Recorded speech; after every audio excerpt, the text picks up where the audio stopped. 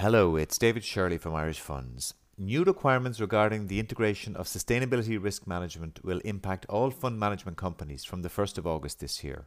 This podcast episode is taken from a webinar we hosted on the 28th of June and consists of an expert panel who consider the implementation of the UCITS and AIFM delegated acts on sustainability risks and factors that should be taken into account by fund management companies. The moderator is Patrick Rooney from Irish Funds, and you'll hear from Carol Widger from Deckard, Ross Allen from Jupiter Asset Management, and Hansel Fadrilian from Baillie Gifford. I hope you enjoy this episode and check back soon for more great content. Good morning, everyone. My name is Patrick Rooney, and you're all very welcome to this Irish Funds webinar on EU sustainable finance duties for fund management companies. As many of you will be aware, we are holding this webinar in the run-up to the August 1st deadline for the application of the UCITS and AIFMD delegated acts on sustainable finance. And I think there is nothing quite like a compliance deadline to focus the mind. And we have quite a good turnout today. We have over 750 of you registered for the webinar, which is great to see, and you're all very welcome today. So on this webinar, you might be aware, we're also going to launch our new compliance publication entitled Integrating EU Sustainable Finance Duties for Fund Management Companies. So you can see a picture of it there on your screen. And this publication is currently available in our member portal. If you follow the link on this slide, so you'll see that the slides are PDF'd and are available to download in your webinar window now. And if you click on the link to those slides, it will bring you to the member portal where you can download the document. This being a member-only document, it is only available in our member portal. And you'll also find the link to the document on the homepage of our website, which will bring you to the member portal as well.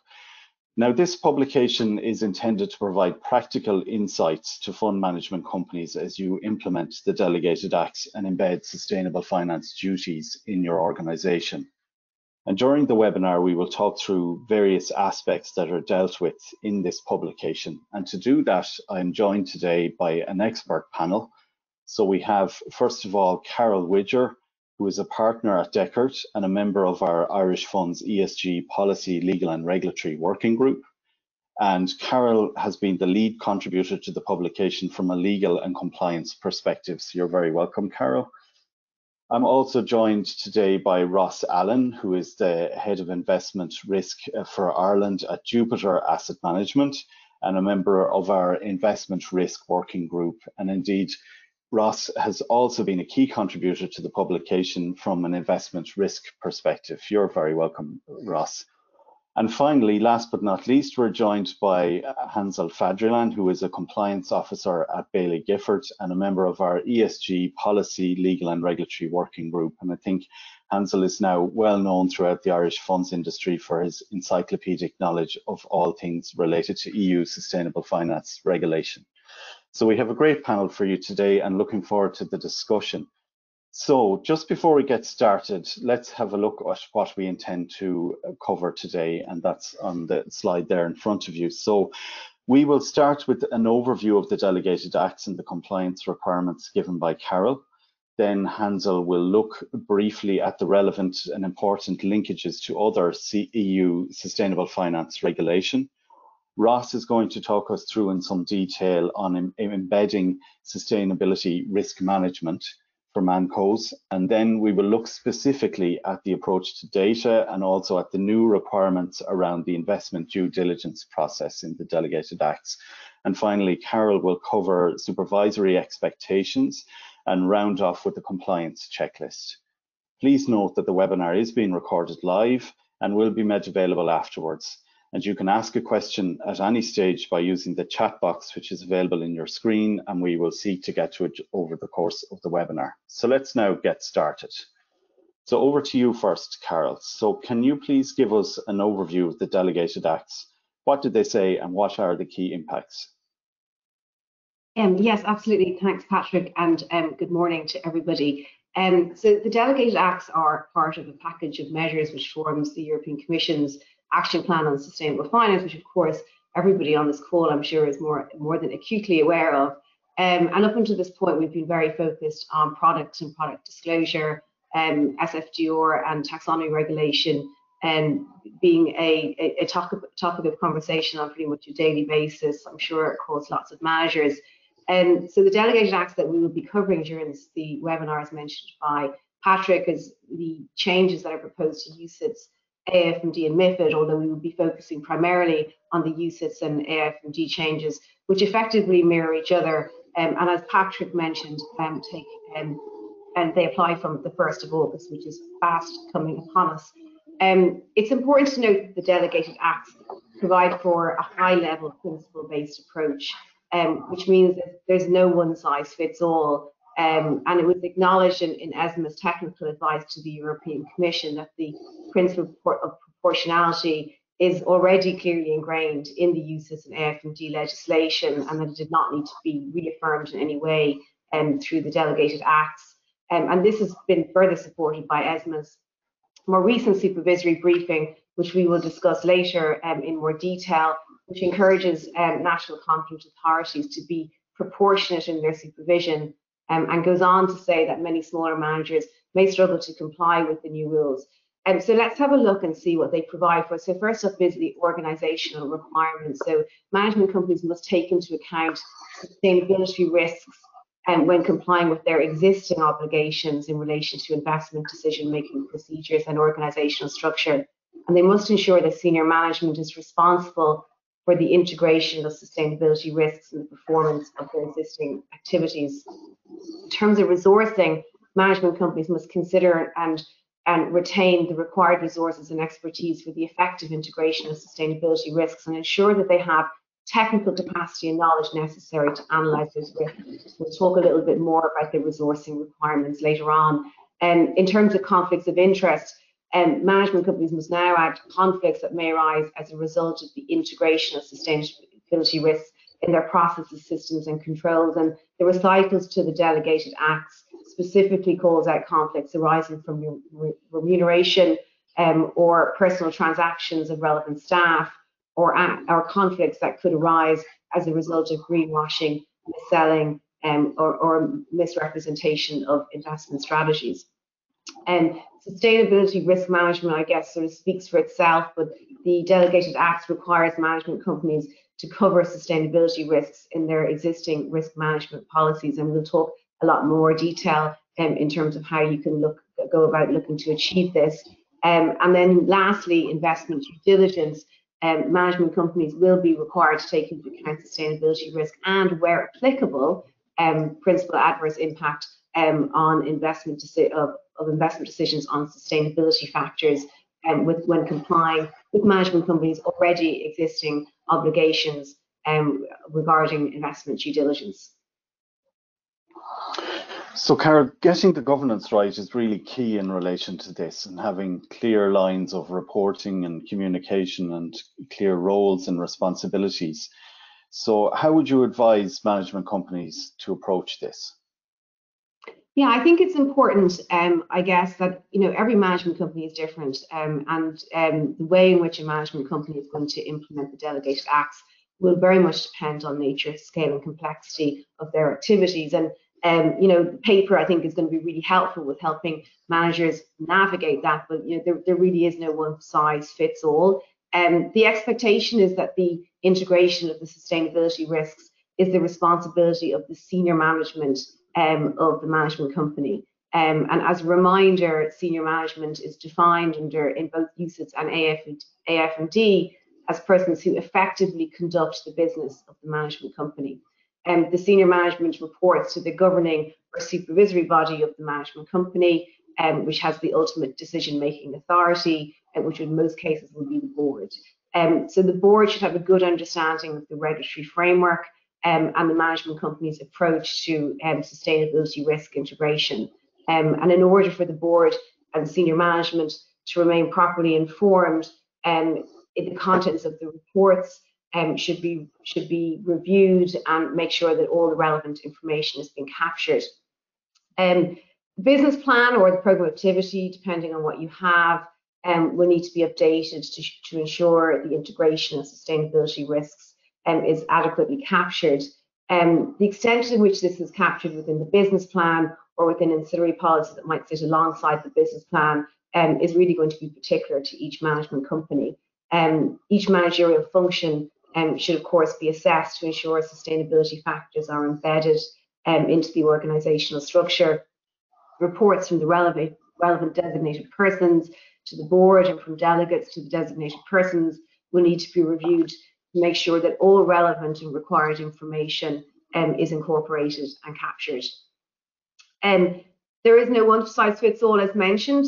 Some management companies may want to consider putting in place an overarching sustainable finance framework document, which could identify the policies and procedures across the management company's entire organisational structure.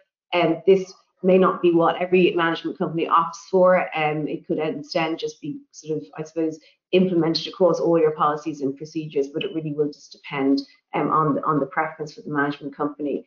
I suppose that the last point to note, just in relation to the role of the depository, which will also need to be considered, and interestingly, the recent ESMA supervisory briefing, which we will talk about a little bit later, clarifies that national competent authorities should ensure that the depository is receiving all the relevant information, and that the depository should include all ESG related investment restrictions in the monitoring of compliance of instructions coming from the management company or the investment manager.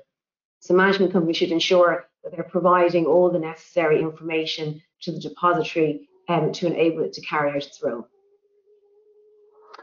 Thanks, Carol. Yeah, very interesting developments on the depository front indeed, and we'll discuss that maybe a little bit later. Just turning to the resourcing, it's really important that the management company has adequate resourcing and access to the expertise on sustainable finance that it needs. So what are you seeing management companies doing on that front? Yeah, I think the resourcing is definitely going to be and is continuing to be and will continue to be a tricky issue. UCITS and AIFMD already in the existing requirements under UCITS and AIFMD require management companies to employ persons with all the appropriate skill, knowledge and expertise to do the job, and also to ensure the necessary skill to supervise any delegated activities. So the delegated acts now specifically require MANCOs to ensure that for these purposes they retain the necessary resources and expertise for the effective integration of sustainability risks. There is no requirement to designate a specific person within the management company with responsibility for sustainability matters. This was considered by ESMA as outlined in its technical advice, but it was determined that such a requirement would be disproportionate and that was insufficient, that there was a requirement for senior management to be responsible for sustainability risks and for authorizations to be required to have the skill, knowledge and expertise to manage sustainability risk without the need to necessarily designate a single person as responsible. And also the central bank's Dear CEO letter, which we'll come to a little bit later, also acknowledges that the required level of resourcing and expertise may need to be strengthened over time on a basis that is proportionate to the nature, scale and complexity of the regulated firm. And the letter does also encourage the engagement of specialist expertise. We know that the central bank expects that the organisational effectiveness director to monitor the adequacy of management companies' internal resources. And so the OED should really lead the assessment of the resources of the management company, taking into consideration, again, the nature, scale and complexity of the management company's activities. The expertise at the level of the board should be assessed, and I think it's fair to say that every director is not expected to be a sustainability expert, but they should be able to understand, challenge and question senior management on sustainability related topics. And the board may need to reach out and avail of external expertise in order to be able to engage in this discourse. Then looking at the staff within the management company, they should receive appropriate training, as there is an expectation that a culture of sustainability permeates the entire organisation, and that all personnel within the management company should carry out their roles in line with the management company's approach to sustainability risk integration. there is definitely a need, I think, to develop training courses for all levels, of course, industry firms, and possibly adapt existing courses to include sustainability modules. And firms will need to ensure that their teams are freed up to devote the time to engage in this training, which ideally I think should be refreshed on an ongoing basis. I think that there's going to be a scaling up of resourcing and continued education of the workforce on an ongoing basis. This isn't something that's all going to happen as of the 1st of August, but I think firms are really just going to need to assess what what their resourcing needs are, what their training needs are, and looking at their boards and just trying to make sure that everybody understands how the sustainability risks are integrated across the entire organisation. Thanks, Carol. And just on the training points, Irish Funds did recently conduct a skills analysis and issued a report with training recommendations regarding the funds industry. So that includes quite a broad number of recommendations on general versus specialist training for different roles. And we're engaging with Sustainable Finance SkillNet to seek to bring that forward and develop those courses and roll them out. And there will be more to follow on that in the months ahead. But that training report is also available in our member portal for you to download, which management companies may find of interest. So moving on swiftly then, we want to discuss now the linkages to the other aspects of EU sustainable finance regulation, because the delegated acts are part of a broader puzzle, and there are these important linkages to SFDR in terms of disclosures and also MiFID, particularly on the distribution side. So Hansel, can you take us through the linkages and how you are ensuring consistency across all your policies, procedures and documentation, please? Sure, Patrick, and good morning, everyone. So to answer that question, let me take you back to May 2018. So more than 4 years ago, the European Commission released the first legislative package under the Sustainable Finance Action Plan. So one of the proposals included in the package was aimed at improving disclosure requirements on how institutional investors integrate environmental, social, and governance ESG factors in their risk processes. We now know this proposal as the Sustainable Finance Disclosure Regulation, or SFDR. From the onset, it has been made clear the SFDR is meant to supplement the rules already laid down in various sectoral frameworks like UCITS, AIFMD, and MiFID. As such, SFDR and the amendments to the Delegated Act should have always been viewed as complementary proposals, with the latter serving as the building block of what firms need to disclose as part of their obligation under the former. Carol has provided a very good overview of the various elements covered by the amendments to the Delegated Acts. The slide maps these elements against the disclosure requirements under SFDR. Whilst the linkage isn't very clear in the articles associated with the entity level requirements, the relevant recitals provided in the slide capture the interaction between SFDR and the Delegated Acts. Whilst recitals are not legally binding, they are useful in interpreting and providing context on certain regulation provisions. So, for example, when we talk about Article 3, this is providing transparency in terms of how firms are integrating sustainability risk in their investment decision-making process.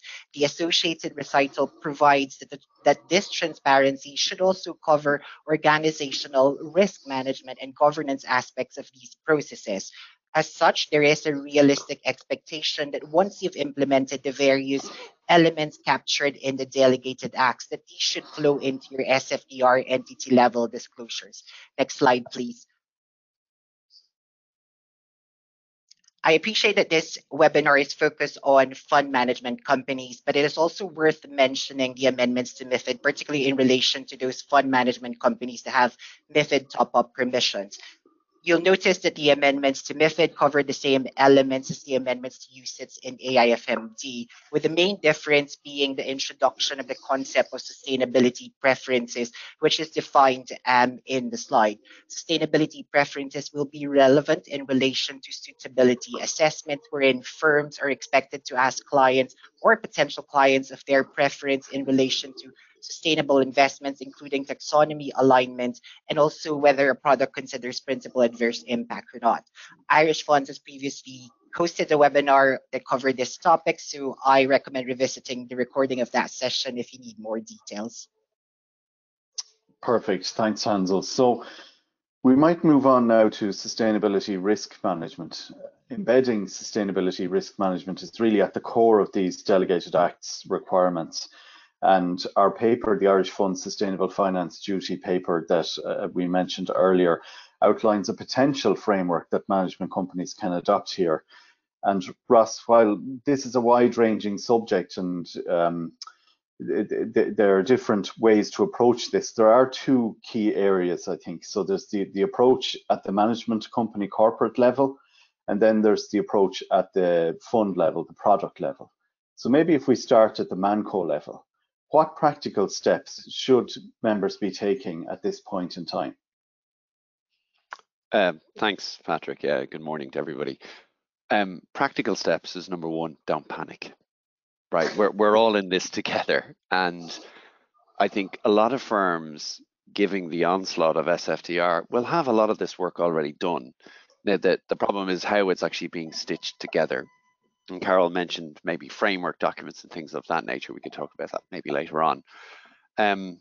Practically at the corporate side, step one is strategy, right? So has the board discussed strategy? And while that sounds very simple, it may not be so, because if the ManCo is part of a wider group, the group may be setting the strategy, and then it's how to actually understand how the local board can actually implement the same as well. But there's some practical things. So number one, let's look at ESG, right? So on the E side for a ManCo, typically ManCos don't have a high carbon footprint, but what about travel of staff? Like you can actually do analysis on that as well, and you can actually set policies around that.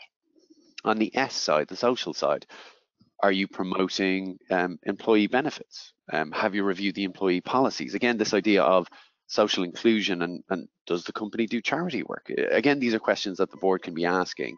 And then on the G side, this one's really easy, is are you a signatory of the Irish Funds Corporate Governance Code?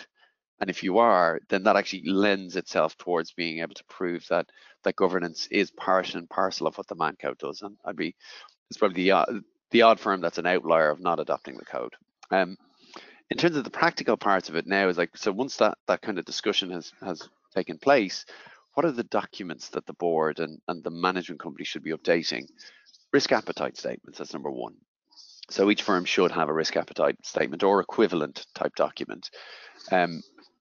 When we think about appetites and specific risks, one of the debates that we've had both in Irish funds, working committees, and in other kind of forums as well, is like, well, what is sustainability or ESG risk? Is it a standalone risk, or is it actually, fancy word, transversal risk, which is simply a risk that actually applies to multiple risk categories? So there's different views and approaches. The approach we've adopted in-house is it's transversal. It's ESG and sustainability as part of product strategy. It's part of all of our key risk categories, and that's how we actually view it. But that can vary firm by firm. The enterprise framework, that again is definition of your risks. And the next three documents, top-down risk assessment, RCSA's risk registers, again, these are part of the overall framework. I think that's important to review and refresh ahead of 1 August. The last piece, delegate oversight. This is obviously CP 138, 140. I think a lot of people have been focused on this space. The question to ask now is, when we think about integrating sustainability into the selection of delegates and their oversight, well, one is, do we include questions on sustainability in the DDQs, the annuals or the initials?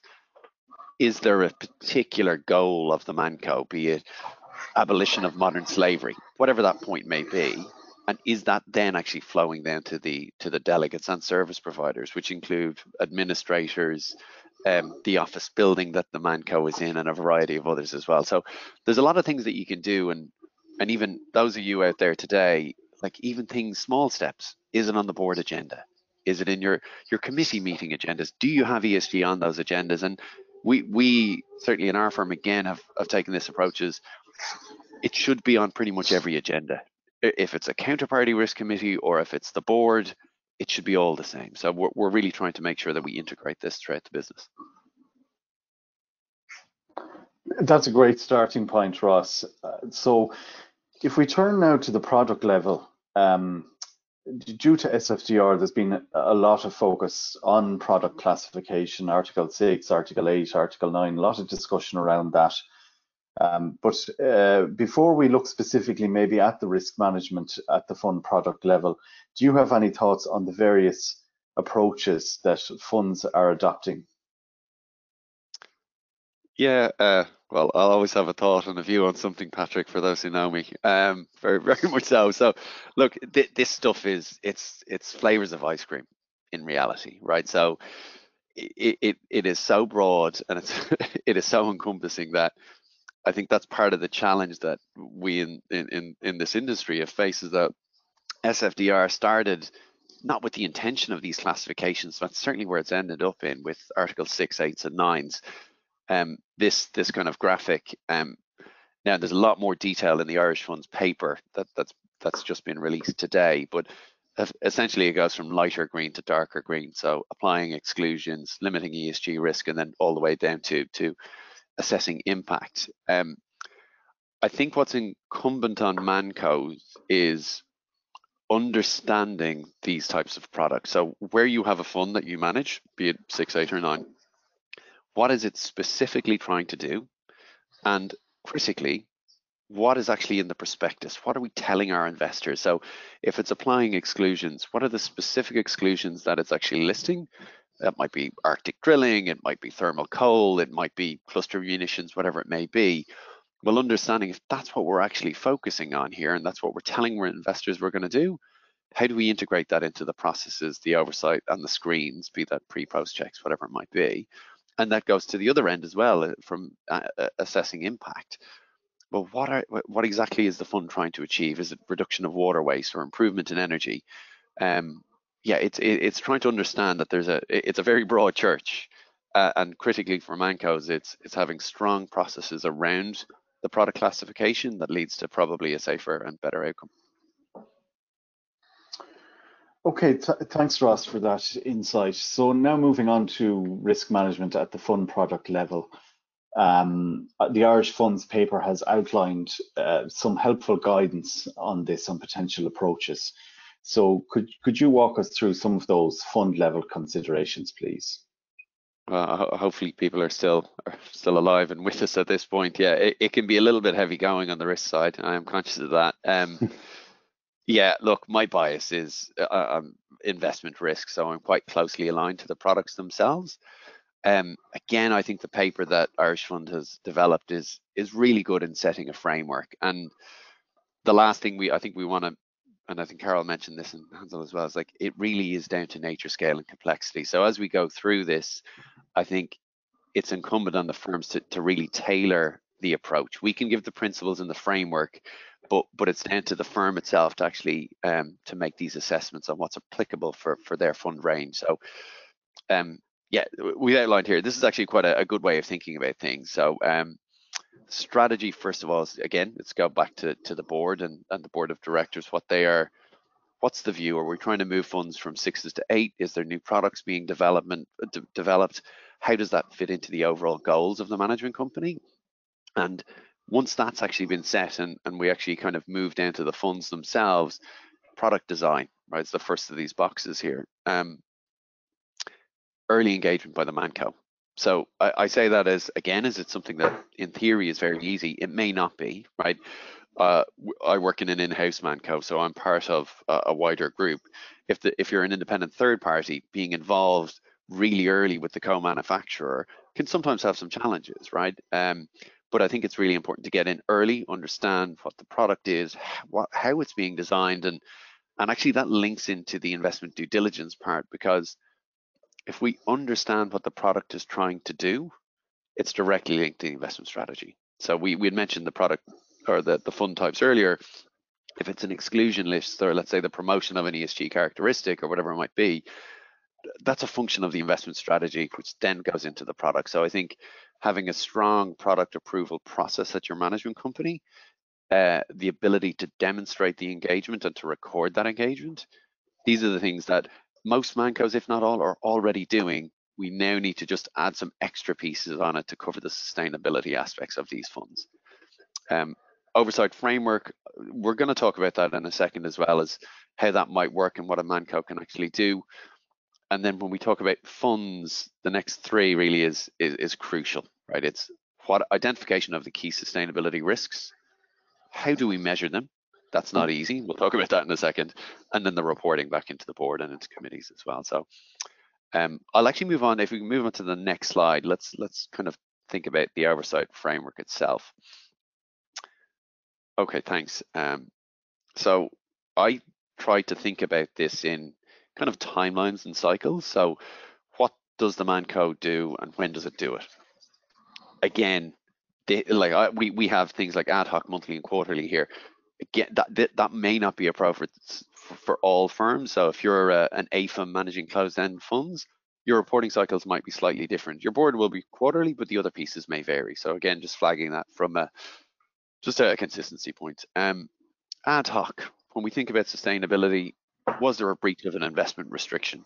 If so, what are the control processes to identify said breach, and how does the manco get involved? So again, it's understanding that and developing a framework with your delegated investment managers, establishing that, and where there is a notification, it's fast acting by the manco, passive active breaches, etc. Monthly, again, this timescale may vary. It might be daily, weekly, or further dated. A monthly process is what we've introduced for some of our UCITS funds. This is really where we look at trends through time and assessment of ESG risks, and we're going to go into detail of how do we measure risks themselves. But I think this is a critical part. Some like management companies may have local committees that are monthly. It depends on your firm, but I think that assessment by the appropriate designated person, and that might be one, it might be many, because there's different aspects to risk management. In one way, you might be DPIM in conjunction with fund risk and op risk. Again, that'll be down to the mancos to decide. Quarterly, what are we telling the boards? Right, very, very simple. Level of information. What are the key MI or KPIs that they need to see to actually get them comfortable with the products and what they're actually performing in line with expectations? For example, if it was an investment objective, outperform a bench over 3 years rolling, we'd use performance numbers. If we're saying that so that's just strictly performance. On sustainability, if a fund is saying we're going to be net zero by 2050, what does the board need to see to demonstrate that trend through time that the fund is actually trying to achieve those goals? And then annually is due diligence on the investment manager, formal DDQs, integration of the questions, reviews of policies and procedures at the underlying investment managers. So that's a kind of a good kind of snapshot of the framework itself. So we might just move on to the next slide, please. Yeah, Ross, and maybe as we do, just one point to highlight is for members, I think that's important, is that the central bank has highlighted to us that an annual due diligence review of the investment management delegate just on its own would not suffice. So I think embedding oversight in those other ways that you describe will be key here as well for mancos. I think it's a really good point, Patrick. Yeah, I use the word, or I hope I use the word, formal due diligence on an annual basis, right? So certainly the way that, okay, again, varies on the firm. We're interacting with our delegated investment manager all the time, right? So be that a breach, performance questions, we actually have quarterly reviews where we sit down with each fund manager once a quarter, right, per desk. Not every firm does that, and they do it in a slightly different way, but that is, again, that's ongoing due diligence. If we identify a trend or an issue, we're working directly with the investment manager. We're not waiting for the end of the year, and I suspect that's pretty much the same across most businesses. Identification of risk, and Patrick, you're going to try and keep me honest on time, so hopefully we're still okay, right? This concept is something that's been introduced in some of the legislation. So how do we identify the risks for a fund? And there's a concept called double materiality, right? Double materiality is, I'll try and be as simple as we possibly can be. So let's take the bottom one, outside in, right? The impact that the environment is having, on the investments that we make, on the companies that we make themselves. So if we invested into a hotel and that hotel is on a beautiful sandy beach, But if we don't hit our climate targets and the sea levels all increase, that hotel is going out of business because it's going to be underwater, right? So there's a threat from the environment on the viability of that company and that long-term investment. That's outside in. Inside out, the opposite way. So if a manco or if a fund invests into a company, what's the impact that particular company is going to have on the wider environment? An energy company, for example, is clearly going to be a high greenhouse gas or carbon emitter. That's clearly going to have an implication on the environment. And if we apply this lens, it actually leads us towards the next slide, which is we've identified key risks. Now, how do we measure them themselves? So if we can go to the next slide, we try and keep this theme going of double materiality.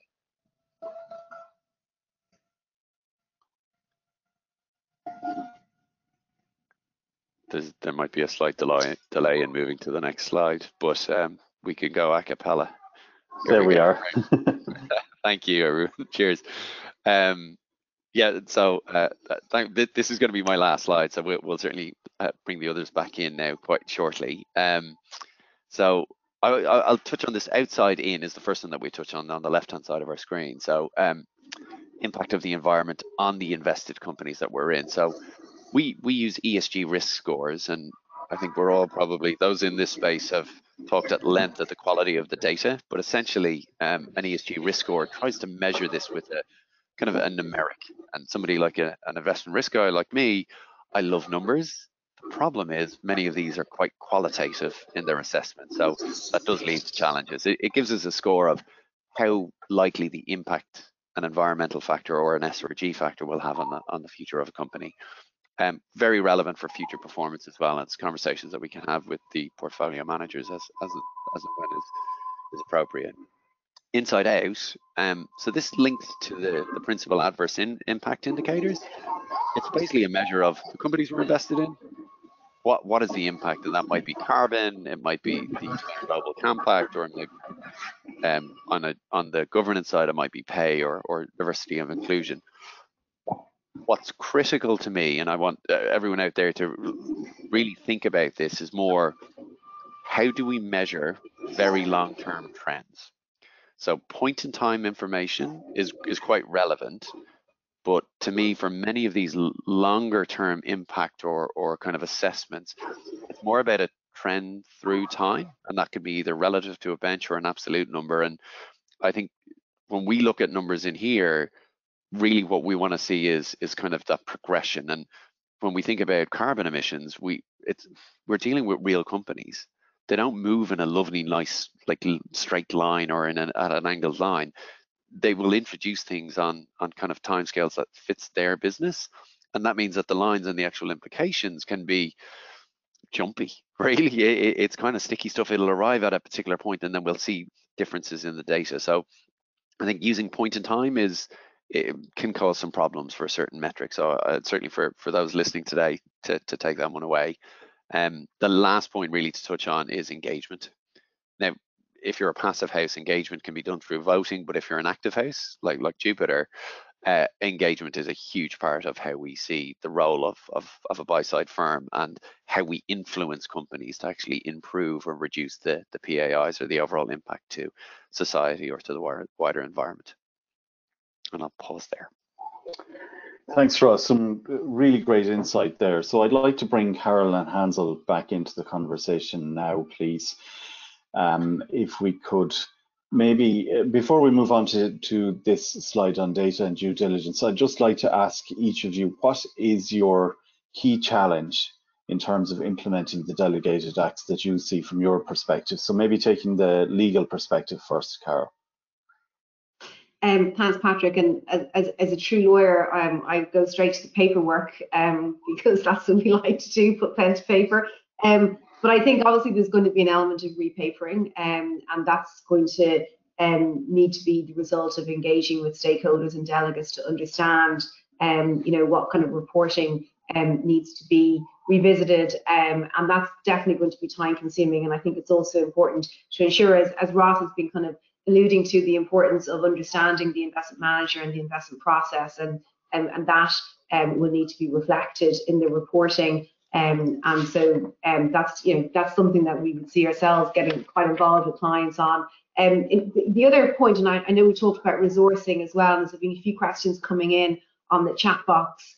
I do think resourcing is going to be a challenge. I suppose it's not necessarily a legal point, but just a more general operational challenge. The area of sustainable finance is relatively nascent, and the regulatory framework, as we can see, is incredibly technical. It's effectively a combination of legal and scientific interpretation. And so we are seeing a lot of management companies leverage internal resources and group expertise. I don't see anything wrong with that. A question has come in as to whether the expertise needs to sit in Ireland, and I don't believe that's the case. And I think that definitely is because there's probably just a lack of expertise in the market, and so you need to go to larger marketplaces where there's greater pools of talent. And I know, Ross, in Jupiter, you have your head of ESG is based in the UK, I think.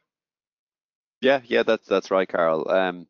Like, it's going to vary per firm, clearly. Yeah, our head of sustainability is based in the UK. And I think when we think about resources, we also have to be quite cognizant of how we tap into those resources. So our head of sustainability is invited to talk to the board, for example, and vice versa, right? So we have wider teams across our business that we leverage and utilize. I think with management companies and the point on maybe feet on the ground and trying to get that local expertise or specific expertise on ESG, it is a massive challenge. But I think there's still a kind of a responsibility on designated persons, particularly on the board, to tool up, really. And I think the work that Patrick and Irish Funds are doing in terms of availing of certain training exercises or training resources is critical to actually get the industry where it needs to be. This is not going away. We really need to embrace it. Yeah, no, totally agree. And I think also worth pointing out the central bank's expectation that the board and senior management proactively promote a culture that places emphasis on climate and broader ESG issues. And that's tricky, because culture is such a nebulous concept, and it's very hard to know when you've got that right. So I just think that's going to be an ongoing challenge that we're going to just continue to evolve and develop, hopefully in the right direction. That's all from me, Patrick. Great, thanks for those insights, Carol, and for covering off some of the Q&A there as well. So Hansel, turning to you then briefly, what do you see as your main challenge? So I've always viewed ESG as an evolution rather than a revolution. So Carol has touched on this point earlier. She mentioned the constant evolution, and this can pose various compliance challenges, particularly in relation to ensuring that decisions firms are making in implementing regulations align with the most recent guidance available. So, for example, this just happened recently that we've seen 3 ESG-related publications in the span of 9 days. So it's very important that firms are actually considering these publications and have appropriate process in place to track future publications that could have an impact in terms of how they're implementing the requirements. Another key challenge for me is managing the data gaps. Given that financial market participants are being required to provide sustainability-related disclosure ahead of investee companies disclosing the same information. Given the increasing importance of sustainability-related data, both in investment decision-making process and in meeting regulatory obligations, including any reporting requirements, it is vital that firms also manage any perceived greenwashing risks that could arise from using non-standardized and incomplete ESG data.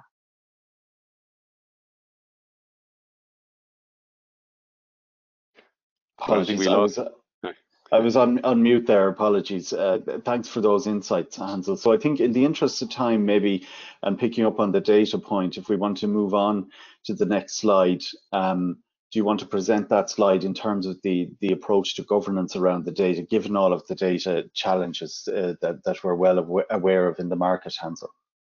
Happy to, Patrick. So in the guidance that you mentioned at the start of the webinar, there is a dedicated section regarding data strategy. So fund management companies already have existing due diligence obligation in relation to outsourcing. So I don't see this any different in terms of when they're selecting ESG data providers to use. So as part of any due diligence, I'd expect fund management companies to consider the methodologies being used by data providers, including the provider's data governance, which will cover the frequency of updates of the data. Data hierarchy relates to the prioritization of data. So this means we'd expect firms to prioritize verified data over reported data, and then reported data over estimated data. Developing capability is about firms enhancing their ability to interrogate and validate data. This could also include non-reliance on a single data provider to allow comparison in data, and ensuring that any data infrastructure will continue to meet future needs. The last key element is disclosure, and this is really about transparency in relation to limitations associated with the use of data and the implications of these limitations on the investment process and the financial products. Regulators place importance on these disclosures such that they have included a dedicated section on the SFDR website disclosure to capture any limitations associated with the use of data. In addition to disclosing the implications associated with data limitations, it will also be useful if firms disclose the steps they are taking to address these limitations and challenges. So this really is about the best effort places and making sure that you're documenting the efforts you are doing to sort of gather the data that you have and that you'll be able to use in terms of disclosure and your risk management process. Thanks, Tanzil. Yeah, that best efforts approach will certainly be very important given the situation. So I might call Ross back in here at this point. Ross, do you have any comments on that, from a data perspective, from a risk management reporting perspective, firstly? And then secondly, if you could also talk a bit about integration of sustainability risks into the investment due diligence process, because I'm conscious that's something we want to cover off as well as an important requirement. Sure. Yeah. No, thanks, Patrick. I'm conscious. Yeah, we have a lot to cover, and we're going to be banging up against time, so I'll try and be quite brief. Data is a problem, right? So we've got certain things where we're trying to apply a quantitative lens to things that are extremely qualitative. So we'll take even an example, the UNGC, so the UN Global Compact. That's effectively 10 principles that talk about maybe labor, do not significant, a couple of items, and because that is an interpretation of how a company is abiding by those rules, you can see something that is a violator or not a violator. Vendors view it differently, so you can have one vendor that says company X is a violator and another vendor that says it's not. If you have a rule in your prospectus that says I won't buy any violators, what vendor source are you using? It's a real challenge, and one that's been covered probably extensively across many other webinars and forums. So again, with time in mind, I might just jump to the investment DD piece. Yeah, look, this was front and center in the regulations. It's called out very clearly. I think about it in probably two different ways. So one is, what's the delegated investment manager doing? And then what is the ManCo doing, right? And again, with our audience in mind here, to me, it's really the ManCo needs to oversee how the delegated investment manager is integrating sustainability into the investment selection process and the investment due diligence process. It's a series of questions, right? We've got to think about this sensibly. Okay, well, step one, what's the product classification? What is the product telling investors it's going to do? That's step one. Step two is the investment process or strategy itself. Is it active? Is it passive? Is it a fundamental stock pick, or is it a quantitative strategy? There's a variety of things that we need to be very mindful of as we go through things. What are the screens that the investment manager is going to apply? So if they are stock pickers, what are they putting positive screens or negative screens on the investment universe to screen out the good ones or the bad ones? All of this, to me, forms part of the due diligence around the product launch itself, and then it's part of the ongoing due diligence. So as you meet those investment managers and the fund managers, this is what you said you were going to do. are you continuing to do it? And actually seeking and having those conversations with fund managers, are you still true to label? And that's part of, to be honest, we do that as part of the wider due diligence and oversight process that we would do anyway. But now we just need to be very mindful that we're including sustainability into it as well.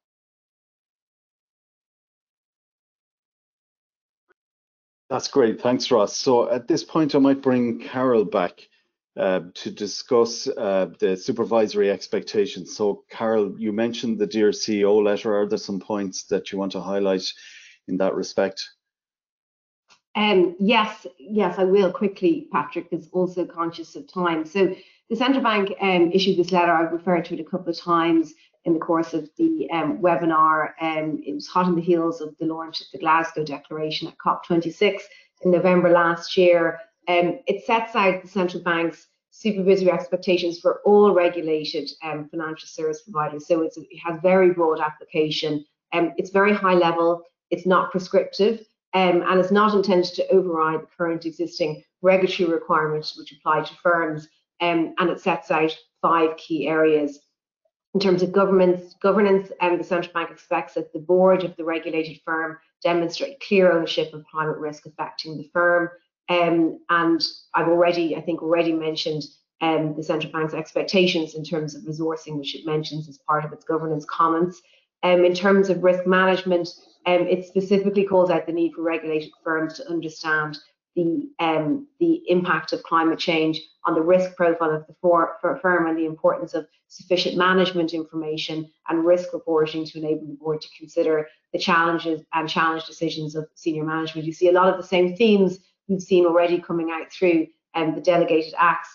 It talks about scenario analysis and believes that scenario analysis and stress testing are critical to assess the potential future climate outcomes, drawing on lessons learned from the recent pandemic, and the ability to access appropriate data will be key, as we've already just heard from Hansel. The Central Bank also expects firms to assess their strategy and business model and consider changes such as the development of new products and services, and the scenario analysis and stress testing just mentioned will obviously help inform the strategic planning. And then in terms of disclosures, the Central Bank reiterates the dangers of greenwashing and the firm's obligations in making sure they have accurate disclosures in their documentation. Again, something that we're all very familiar with SFDR and taxonomy. I might also then just briefly mention the ESMA supervisory briefing as well, Patrick, that came out very recently. The purpose of the supervisory briefing is really to promote common supervisory approaches and practices by ESMA across national competent authorities across the EU. It's non-binding, and the supervisory briefing doesn't just cover the delegated acts. In fact, the delegated acts are quite a small part of it. It covers a lot more elements of SFDR. Firstly, it encourages NCAs to be proportionate in their supervision, which I mentioned earlier. And that NCA should really consider elements such as the type of funds, the type of assets the fund invests in, the complexity of the investment policy, and the strategy of the funds and the types of investors in the fund, which I think is really helpful. The ESMA is recommending NCAs develop a checklist to help assess compliance with pre-contractual disclosure requirements. I mean, I think the Central Bank probably already has that checklist through its various application forms. And it does mention that Article 9 funds should be expected to disclose principal adverse impact, even though not mandatory, due to the requirements of do not significantly harm disclosures for sustainable investments in SFDR.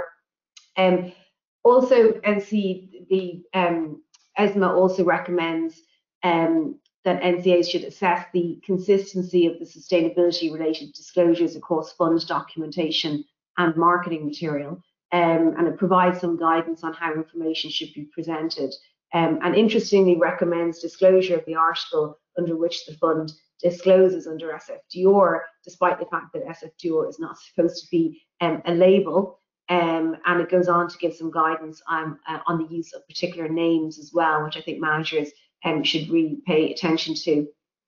It also recommends that NCA should verify compliance of website and periodic disclosure requirements with SFDR, It talks about the role of the depository, which I've already mentioned in the course of the webinar. Interestingly, it does suggest that NCAs may wish to carry out a analysis of the portfolio to ensure compliance with the requirements for sustainable investments, and to potentially involve the depository as part of this exercise. And it also had some comments on delegated acts, and noted how broad the acts are, and that they apply to fund managers who may not offer sustainable funds themselves.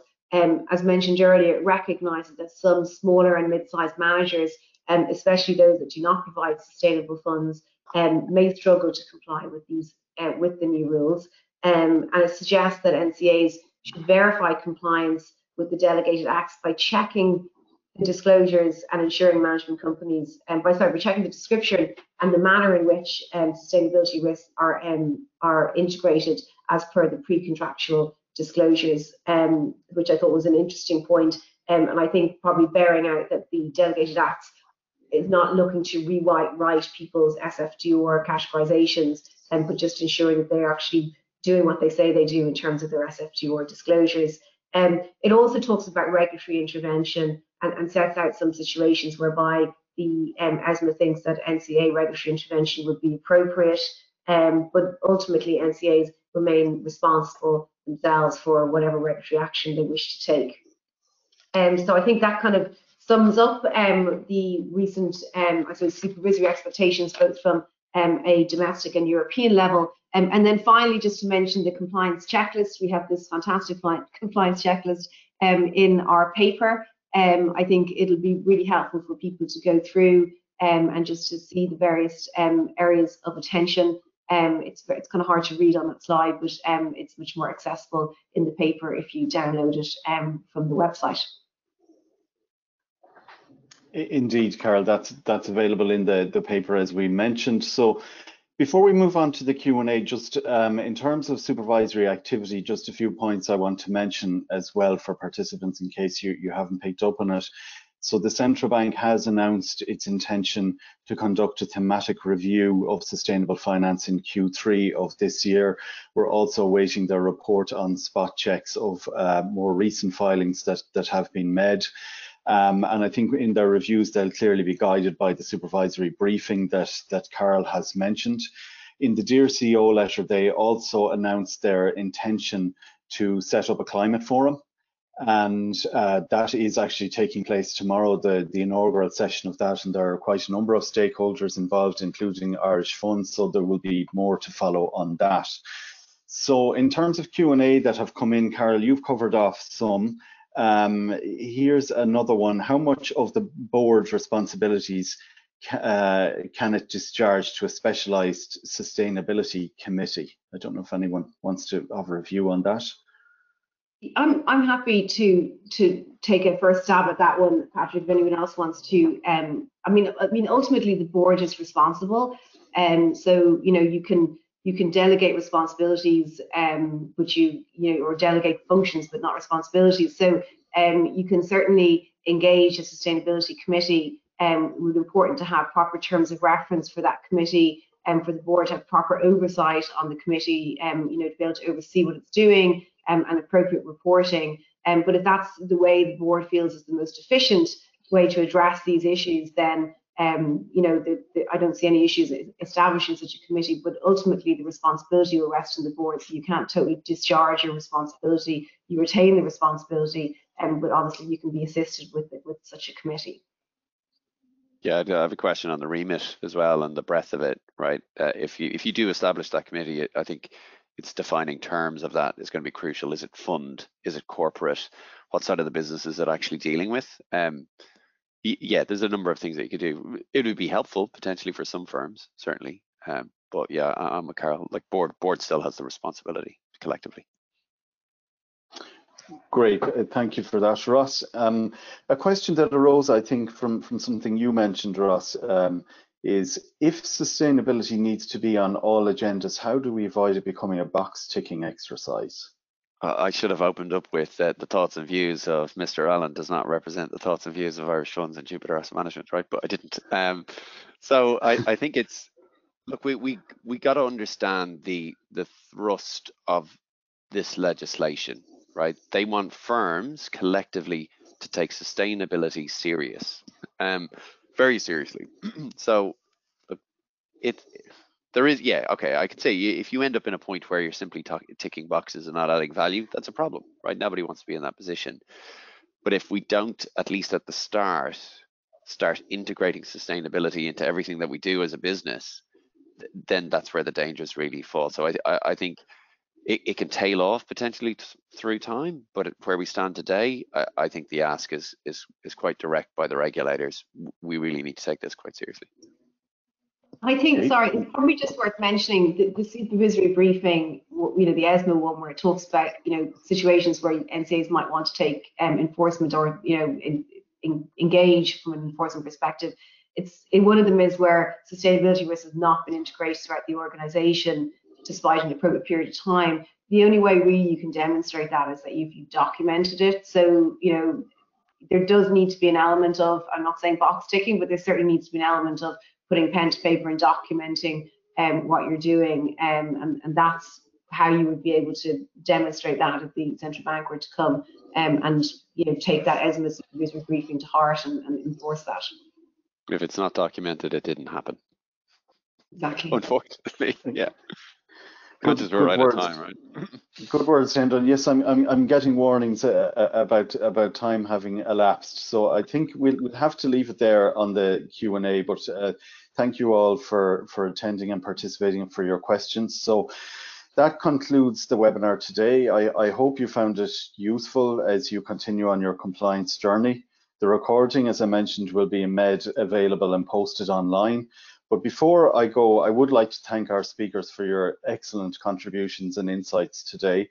And I'd also like to thank our working groups, in particular the ESG Policy, Legal and Regulatory Working Group, the ESG Servicing Data Working Group, the Investment Risk Working Group, and the MANCO Working Group for your comments on the paper and your contributions to it. And I do hope you find it an interesting and useful read, which I'm sure you will. So thank you for attending the webinar. Please do fill out the feedback form, which will appear on your screens in just a moment. Thank you very much, and goodbye.